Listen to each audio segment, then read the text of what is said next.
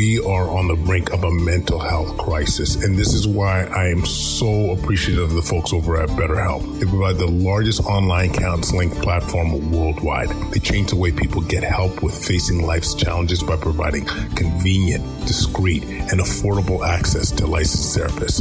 BetterHelp makes professional counseling available anytime, anywhere, through a computer, tablet, or smartphone. Sign up today. Go to BetterHelp.com and use the promo code SolvingHealthcare and get 10% off sign-up fees. COVID has affected us all, and with all the negativity surrounding it, it's often hard to find the positive. One of the blessings it has given us is the opportunity to build an avenue for creating change, starting right here in our community. Discussing topics that affect us most, such as racism in healthcare, maintaining a positive mindset, creating change, the importance of advocacy, and the many lessons we have all learned from COVID. If you or your organization are interested in speaking engagements, send a message to quadcast99@gmail.com, reach out on Facebook at Quadcast, or online at drquadjo.ca. Welcome to Solving Healthcare. I'm Kwadwo Kyeremanteng. I'm an ICU and palliative care physician here in Ottawa and the founder of Resource Optimization Network. We are on a mission to transform healthcare in Canada. I'm going to talk with physicians, nurses, administrators, patients and their families because inefficiencies, overwork, and overcrowding affects us all. I believe it's time for a better healthcare system that's more cost-effective, dignified, and just for everyone involved.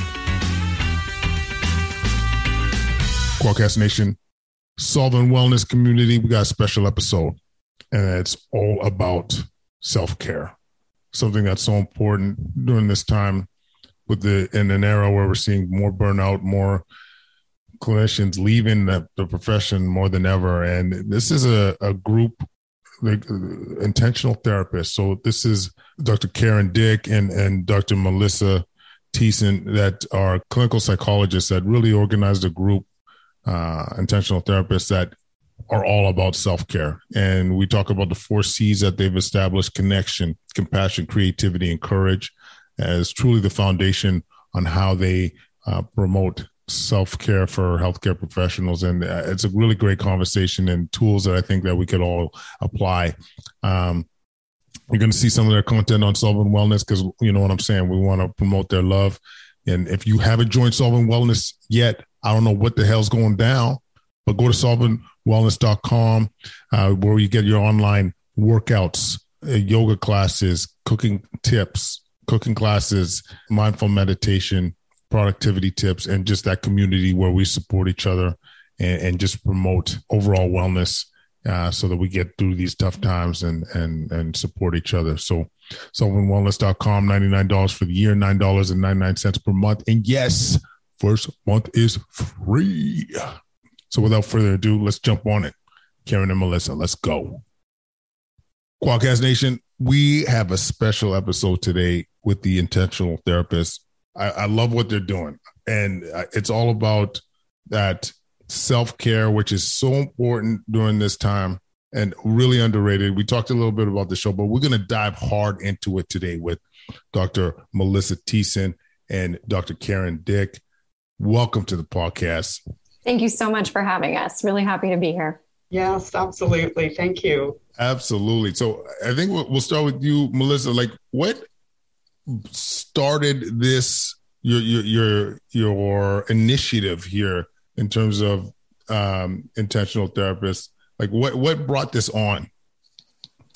Yeah, so Karen and I have actually known each other for over a decade at this point. I had the very fortunate opportunity to be one of Karen's supervisees at the beginning of my career. Not that Karen is that much older than me, but just how it worked out. And we have stayed in touch over the years.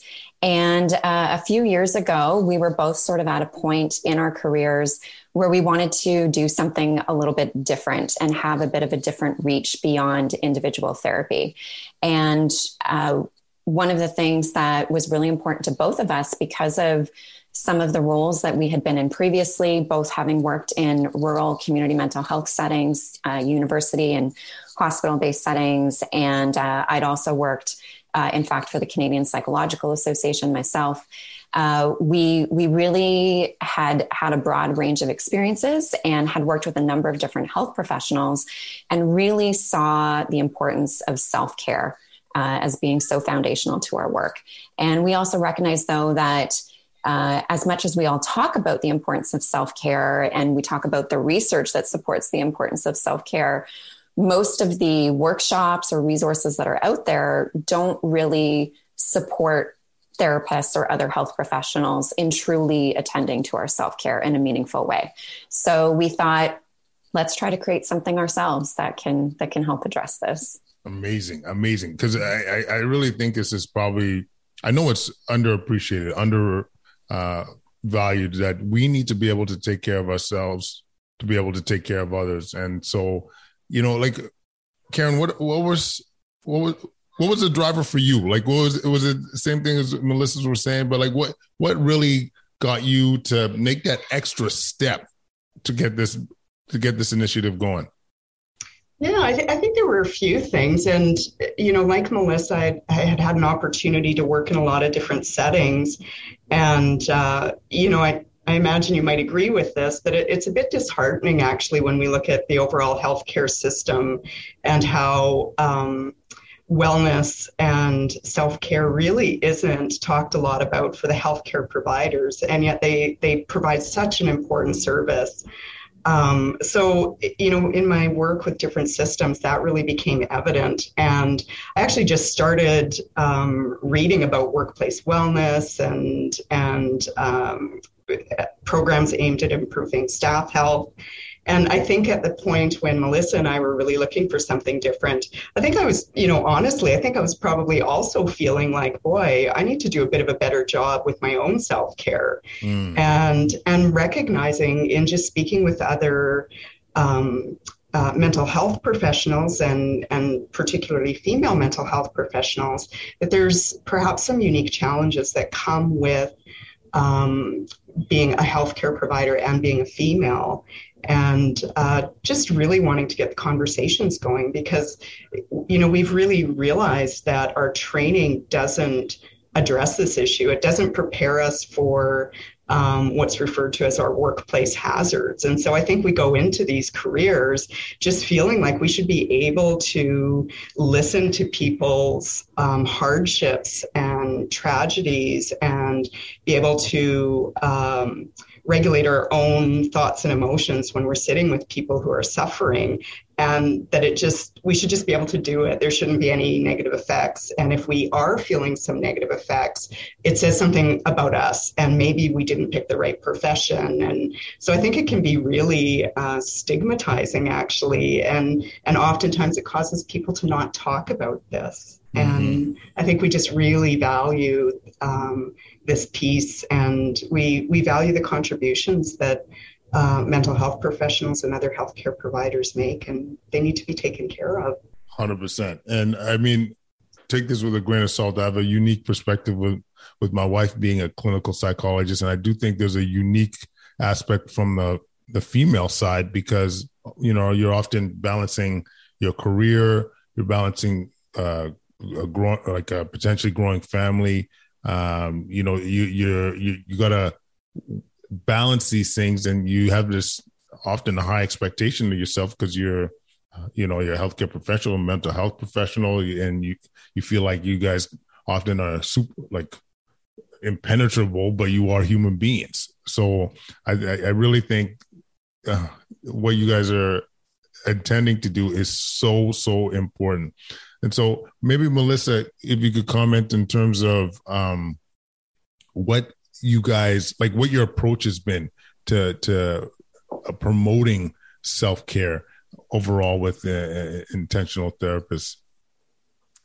Yeah, so one of our really important messages is expanding the concept of self-care to begin with, right? So self-care absolutely includes the typical things we might think of, like sleep, exercise, eating good food, relaxation, meditation. All of these things are incredibly important, but on their own, they're often not sufficient. And because, of course, there's a lot of let's say, limiting beliefs that can also contribute to how effective we are at our own self-care or not. And especially as female mental health professionals, there's some very specific limiting beliefs that can get in the way. But for any of us, male or female, mental health professional, medical professional, whatever your background is, there can be a whole range of limiting beliefs that might get in the way. And one of them can just be how we're defining self-care. So one of our first sort of premises is how we're defining self-care and really thinking about it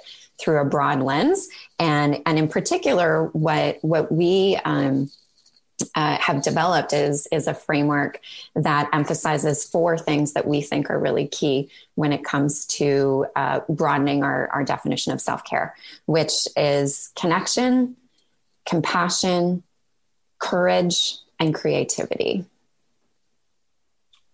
I love all of this because so we got connection, compassion, creativity. What was the other one? Courage. Okay. Actually, I'm going to start with the courage because this one's not a typical one. And I must say, I have a lot of opinions on courage. And I don't want to make it about me, but maybe Karen, tell me a little bit about the courage aspect of amongst these 4 C's. Yeah, so it is interesting. I think it's one of the pillars that people have the greatest reaction to, right? Like courage, how does that fit in? And I think, for sure, if we think of the more traditional self-care, right, going for massages, having good chocolate, right, all of that, but yeah, that doesn't take a lot of courage. Those are the easy things in some respects. But what really does take the courage is to go against some of the unhelpful beliefs and messages that have come our way and interfere with self-care. And, I think for people who are in caregiving professions, oftentimes there's messages that go along with that, right? And how much of our time and energy we should be devoting to taking care of others. And we might have gotten a lot of unhelpful messages about caring for ourselves and the importance of that. And so it's about going against some of those messages that we might get and certainly recognizing that, unfortunately, women get a lot of messages, right? And often from a very young age are kind of given the message that they're these caregivers and that's their primary role. And so if they do anything to focus on their own needs, a lot of guilt can come up, a lot of discomfort, and we need courage to go against those things and be able to put some of the important self-care practices into place.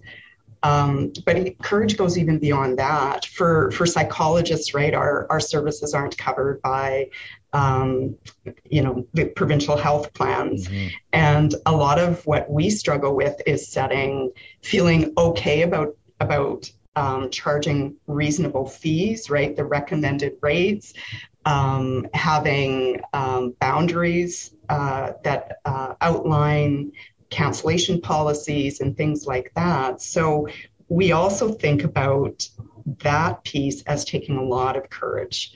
Mm-hmm. to, feel like we're getting reimbursed at a fair rate, putting our needs ahead of others at times. And I think that the other piece is willing to reach out and accept help. That takes a lot of courage. And whether that's delegating, hiring people to help us, a lot of us feel like in some ways we should be able to do it all. And so we can feel kind of guilty or uncomfortable about that. So that takes courage. And, sometimes we absolutely need our own mental health services. And that's how we keep ourselves healthy and keep doing as best a job we can. But again, that also takes courage to admit, gosh, here I am, a clinical psychologist, and I'm having some struggles. And it's okay because I'm human first and a psychologist second. 100%. I think I really, at a personal level, just loved hearing the courage aspect, because I must say, with most life transformative activities, approaches, like it all, like that is essential. Like I just at a personal level, when I think about some of the stuff we've done for advocacy around during the pandemic and and for other healthcare professionals, for BIPOC community, you know, you have to stick, you need the courage because you're putting yourself out there, have that vulnerability aspect, but it can be dramatic. It could have such an impactful change in life that for the better. And so I often use, I guess maybe I didn't put it in that context for self-care directly, but I often will bring up the importance of courage that will get you to where you want to get to by stepping out of your comfort zone. Melissa, what about, talk to me about creativity, because this is one also that, I mean, I love talking about, like, we're on this show because of a creativity element to life. So tell me a little bit about this. Yeah, creativity is another so important pillar for us. And again, I think something that people don't automatically think of when they think of self-care. But the reality is, and I guess we should say, we also think of creativity in the context of creativity and play as well. And of course, kids are fantastic at this, right? Adults, often not so much, or we need a lot of courage to be more creative, right? To let down some of our guard and seriousness, right? And the thing is that creativity and play are actually foundational to our existence as human beings. And so it's really, such a shame that as we grow up, we lose so much of our innate ability to engage in creative pursuits, to engage in play. And of course, as any child psychologist knows, play is how kids learn, right? Play is how kids develop skills to be good humans. So it really is, again, foundational to just development of the brain as well. But the other really fascinating aspect of creativity is that if we think of creativity, not as like being an artist, right, but just simply creating things, producing something, as opposed to consuming something, in particular, as opposed to passively consuming something, right? When we're creating something, we're really in the act of producing something. And so that could be, making supper, that could be making a painting or anything in between. But there's such an important difference, especially now in 2021, almost 2022, maybe 2022, when people are listening to this. The reality is that so much of our time these days is often, unfortunately, engaged in non-creative pursuits, right? We're engaged in just passively consuming information or just receiving information, right? Whether it's social media or just reading information online, especially throughout the pandemic, right? How many countless hours have we all spent consuming news, whether on television or on the internet? And that just has such a different impact on literally on our nervous system, as opposed to creating something. It's especially when we can use our hands to create something, because using our hands for tools is also part of what makes us human. So it's just such a foundational piece of being a human, and really, again, kind of creating the kind of life that is going to be most meaningful for us. And something that a quote that we've come across actually that really speaks to us so much is that, in a really broad sense, self-care is about creating a life that we don't need to escape from. And so that can be literally creating things, but also just being intentional about how we're living our lives, how we're spending our time. And so, I'll stop there for the moment. Absolutely. Because I think it's something we've lost, the ability to be intentional. Like we aren't that intentional. We're so reactive. Mm-hmm. The other thing that I think is important about the creativity piece is that it could be almost meditative, often when you're doing some using that creative element, whether it is you're cooking supper, or whether you are putting Lego set together with your kids, or doing play. Actually, I hate Play-Doh. I'm glad my kids are not into Play-Doh. I find it disgusting. I think it's one of the most disgusting things around. You know what I'm saying? It's like every dirty thing, booger, whatever. It's like there forever. So yeah, I'm anti Play-Doh. But yeah, when the boys want to throw down with Lego, I have three younger boys there, and but yeah, I definitely think there's a meditative element, and we all know how that, being how more mindful or meditative can be so valuable for overall well-being. So yeah, thanks for that, Melissa.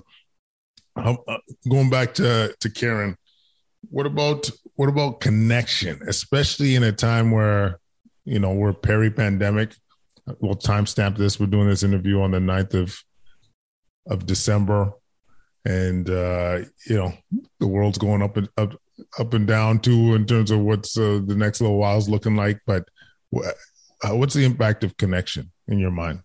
Yeah. So when we talk about connection, we refer to kind of connecting outwardly. So connecting with others, but also connecting inwards and really taking stock of what's important to us, what our values are, and using that information to really guide our self-care. So it's we use that term in a broad sense. For us, with some of the workshops we've done, we talk about connecting, meaning also becoming aware of what the common workplace hazards are for our profession. Because really, I think the majority of us never learned about that. And we kind of entered into our careers kind of blindsided, I think, sometimes about the impact of the hazards. So it's about being aware of that, being aware of our emotions, being aware of how we're responding, connecting with that part of ourselves.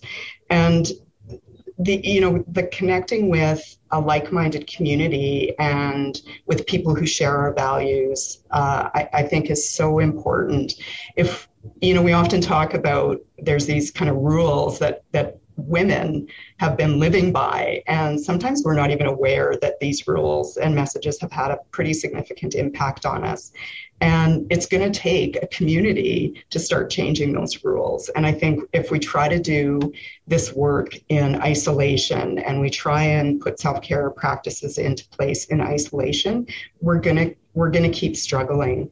We need encouragement. We need support from others to help us in taking steps towards connecting with what's important with us and our values. Because, again, we see self-care as a very individual process, right? So things that perhaps replenish me or energize me could be very different than what Melissa or yourself might find energizing. And the only way we can figure that out is really pausing and trying to reconnect with our values and recognizing that that's also going to probably change during the course of our lifetime based on our age and stage of life, based on our career and where we're at on our career, but also different life events that happen. The pandemic, for example, is something that's impacted all of us in different ways.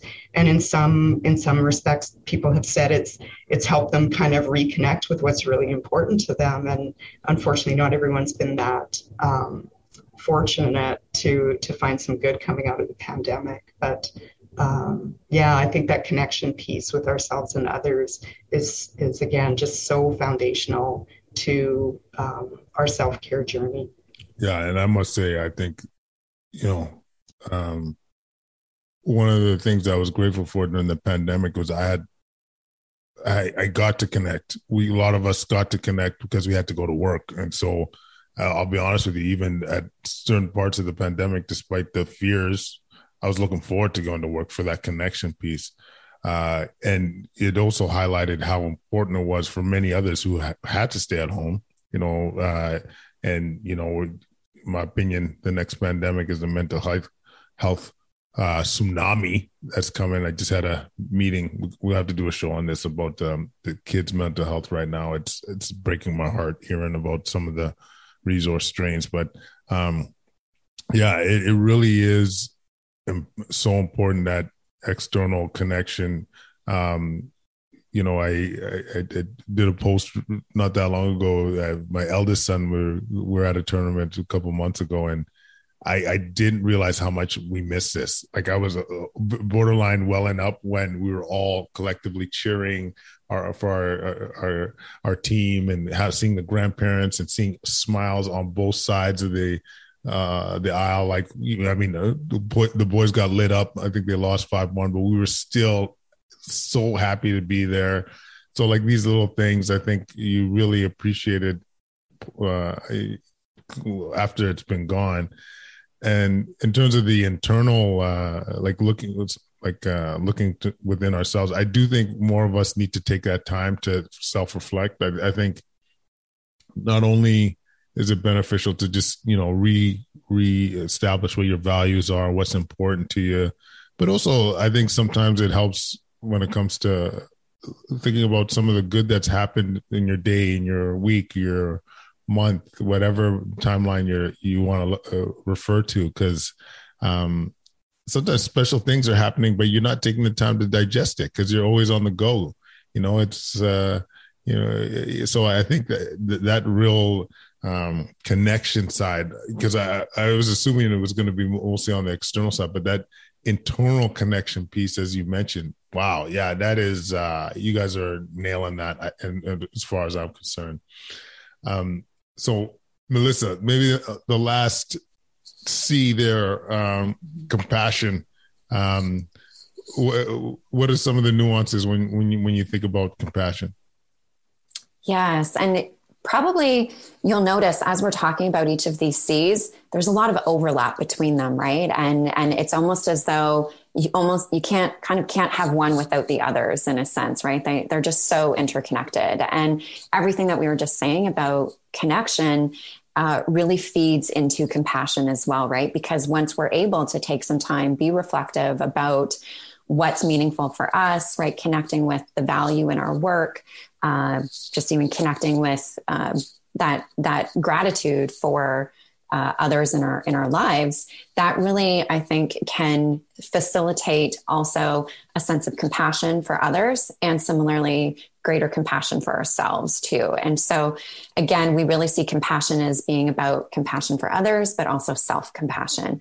And similarly, having a recognition of what maybe contributes to us having difficulty with extending compassion to others or extending compassion to ourselves, and what also maybe contributes to us becoming at times overly compassionate for others or overly compassionate for ourselves, which maybe doesn't serve us quite so well. And so, one thing that we've often reflected on as well is the unfortunate judgments that can come up at times for mental health professionals in particular, when it comes to how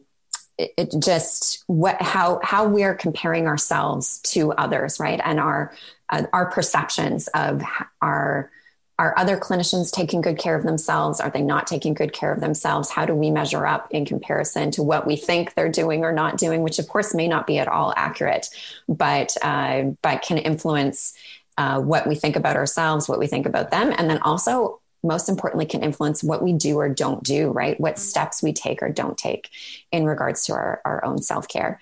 And I think another huge piece of compassion is also, and this has been so important throughout the pandemic, it's always important, but it's been even more important and apparent throughout the pandemic, is just also really having compassion for when we're in a difficult place, like especially at the onset of the pandemic, right? How everything just got turned upside down for ourselves as mental health professionals, shifting to working online, kids being home, right? Everything kind of happening from the home, not being able to connect with other people. It's things are still tough in different ways, but that was a really, really tough period of time for most people, right? And I think being able to just acknowledge that it was tough and there's still things that are tough, and that it's okay for us to acknowledge when things are tough. Again, even as a mental health professional who maybe others are looking to for guidance or leadership, it's also okay if we're struggling sometimes, right? And I think that's such a huge piece that really can contribute to more effective self-care when we're able to acknowledge the things that might be difficult for us as well, especially as health professionals, because we're often maybe expected to, to be perfect role models of health and wellness. And of course, as we said earlier, we're humans first. So we're not going to be perfect, because nobody can be perfect, and that's okay. And that's really what compassion comes down to, right? Those two words. It's okay. It's okay. I gotta say, I think a lot of us struggle with that one. A lot of us to acknowledge that it's okay not being okay. No one went to reach out. No one went to slow it down. I think that one is that one a lot of us struggle, especially maybe not, I don't know what generation or what age, but there's a certain generation where it's, seeking help or admitting that you're struggling could be a challenge. So I think this is, honestly, I think this is one of the foundational aspects to self-care. Really having that self-compassion. Yeah, it was one of my favorite shows we did with Michelle Sorensen talking about that. And it was just one of those things where you realize it's foundational. I think probably where it shows up for so many of us, and I would imagine it's true for other healthcare providers as well, certainly not just mental health professionals, but when we have those moments or days where we feel kind of ineffective, we haven't been able to help people in the way that we would ideally like. And some of the conversations I've been having with some of my colleagues, it really resonates with COVID, feeling sometimes like they are using all their training, all their skills that they have. And it's interesting, it's often when they're working with kids is when I'm hearing this. They're doing everything they know how to do to try and help kids manage this difficult situation. And yet really seeing that it's only going so far. And, recognizing that and trying to find a way with accepting the fact that we just can't change the things that are causing people suffering. We can try and help them move through the course of the pandemic in a way that they're less impacted. But I think, ultimately for healthcare providers, it's those days when we feel like we're not being as helpful as we would like to be, where all the judgments and criticisms and imposter syndrome comes up, right? And where we really need to take a step back and find some self-compassion. That's well put. I as I said, to me, it's just one of those things that is, out of all the C's, I think is probably, in my mind, one of the more challenging components, especially for seasoned healthcare professionals. So you guys are doing amazing work. And maybe, Karen, you could speak to a little bit about when people go to intentional therapists, when they go to your site, or they connect with you, how does it look? What are the benefits that they're going to receive? Yeah, I think probably what we're hearing a lot of positive feedback about is for sure our monthly newsletter that I think for 2 years we have consistently sent out a newsletter the first Friday of each month. And in it, we have a few different sections, playful practice, heartfelt connection, and community connection. And in those different sections, with the community section, we try and introduce them to some other mental health professionals, and we do interviews with them, and kind of we include the transcript. And the heartfelt section is often just a reflection on often some of our own issues that come up in our own self-care, and really trying to be open and be vulnerable, really, with our readers in hopes of giving them the courage to do the same thing and to really reflect on some of their own self-care practices. And then, of course, the playful practice is about trying to incorporate some playfulness or some humor into self-care practices and into our members' reading, their monthly reading. So that's something that we've offered consistently. We often also send out another communication kind of halfway through the month that's a bit shorter, but it's our way of trying to keep this on people's radar, right? It's about kind of this consistent message that this is important. You are your tools, right? We are our tools in the work we do, and we need to take care of our tools.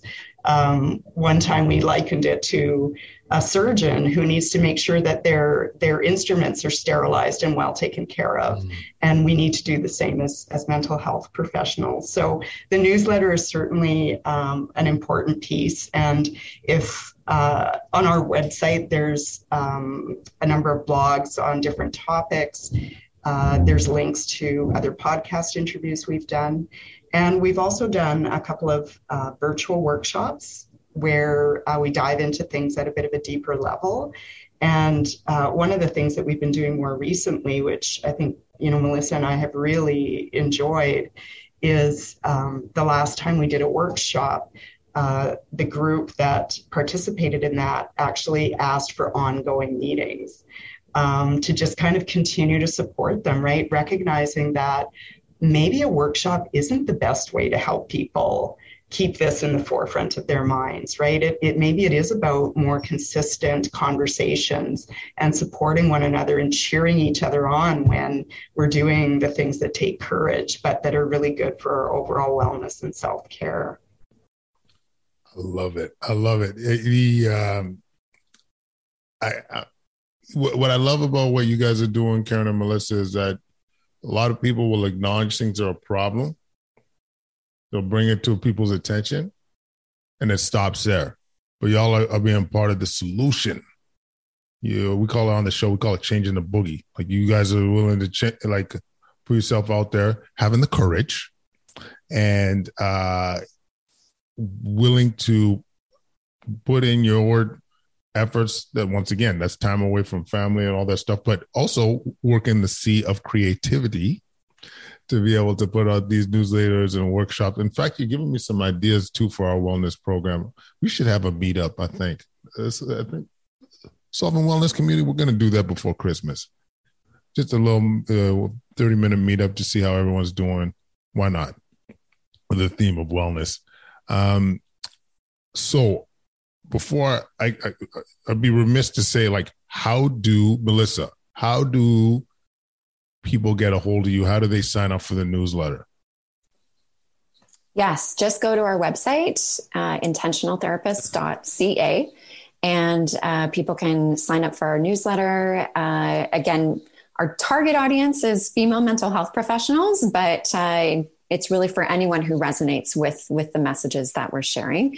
And people can also contact us directly. Our contact info is on the website, particularly if they might be interested in having a kind of a personalized workshop or small group kind of ongoing experience.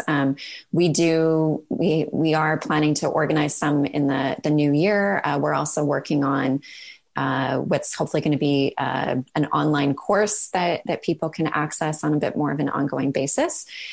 So signing up for our newsletter is the best way to stay informed of all of that, but people are also certainly welcome to contact us directly. If there's anything specific that might be of interest that we can assist with, we're always happy to brainstorm kind of a personalized solution, because like Karen said earlier, even though there are a lot of common elements to self-care, in the end, it's individual, right? You mentioned earlier that you hate Play-Doh. I actually love playing with Play-Doh with my son. I'm not necessarily a huge fan of,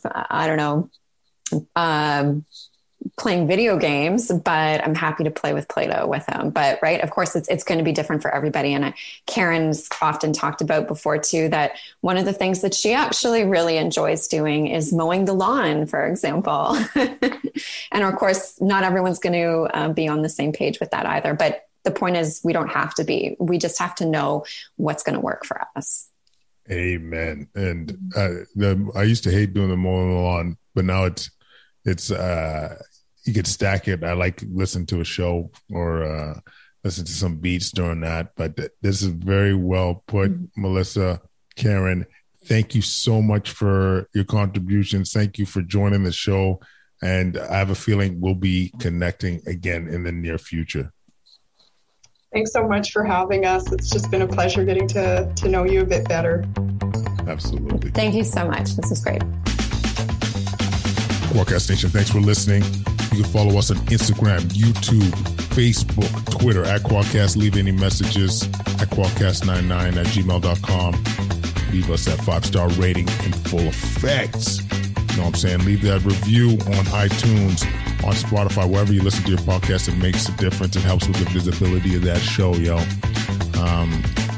Thanks so much for listening. It means the world to us. Don't forget to jump on to solventwellness.com where we're changing that boogie. And listen, we'll connect again real soon. Peace.